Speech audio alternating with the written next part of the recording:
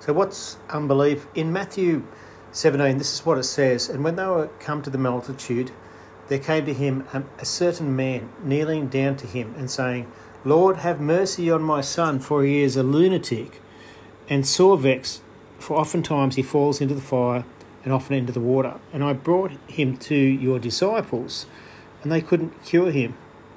Then Jesus answered and said, O faithless and perverse generation, how long shall I be with you? How long shall I suffer you? Bring him hither to me. And Jesus rebuked the devil, and he departed out of him, and the child was cured from that very hour. Then came the disciples to Jesus apart and said, Why couldn't we cast him out? And Jesus said unto them, Because of your unbelief.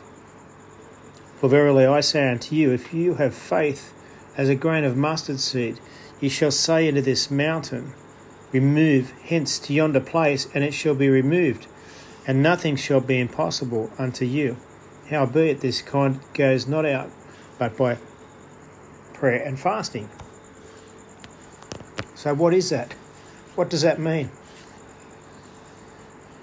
I recently had an understanding through reading a lot of scripture and other commentaries, and found that the unbelief, or what comes out, this kind that goes out only by prayer and fasting, wasn't referring to the demon.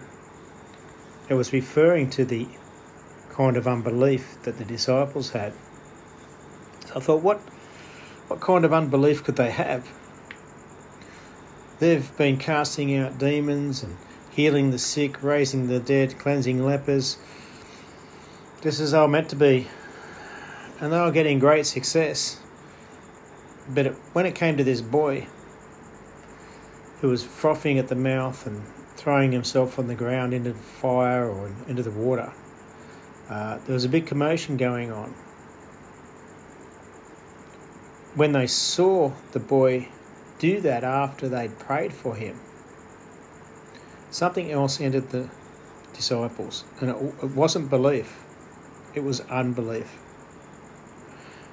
They referred to the natural senses, the carnal senses of hearing, touch, taste, smell, seeing.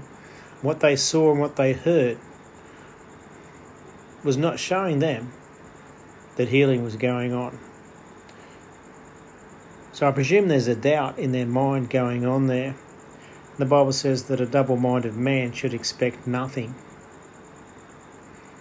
I heard of another healing by Smith Wigglesworth, where there was two ladies and their friend, and they brought to Smith this friend of theirs. They were holding her up, one under each arm, and she had a huge cyst or growth on her stomach about the size of a basketball. And they brought her up there for healing, and Smith said to let go of her arms, and they said, well, if we do, she'll probably fall. And he said, I don't care, let go of her arms. And she did fall. She fell onto the cyst or the tumour, and it really hurt. So they picked her back up. And again, Smith said to them, let her go. And they said, no way. No, she'll fall again. She'll hurt herself. He said, let her go. So they let her go. And again, she fell into that tumour. Now everyone in the congregation there is yelling at him and telling him, how bad he is, and just to leave the lady alone. And, these ladies have picked her up and holding on to her. And as they're holding on to her, he said, let go of her. And again, they said, no way. And just as that was happening, this tumour or this cyst fell off the body of the woman onto the platform. So similar to Jesus, and remember that Jesus says, as he is, so are we. Well, Smith was absolutely focused on the Word of God and absolutely focused on the belief that this woman was healed when she was prayed for. And he wouldn't be swayed by man. He wouldn't be swayed by what he saw. He wouldn't be swayed by what he heard. And the healing was complete.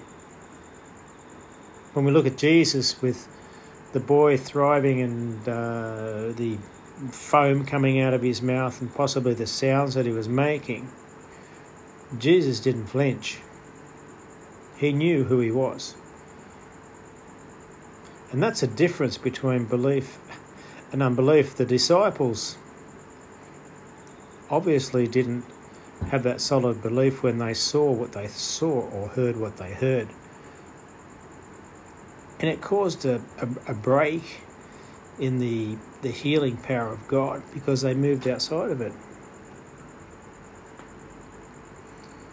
I pray that each and every one of us gets a revelation on what it means to solidly believe and dismiss what we see, hear, feel, taste and touch when we're in the Word of God and we stand solidly on the Word of God. The Word of God works.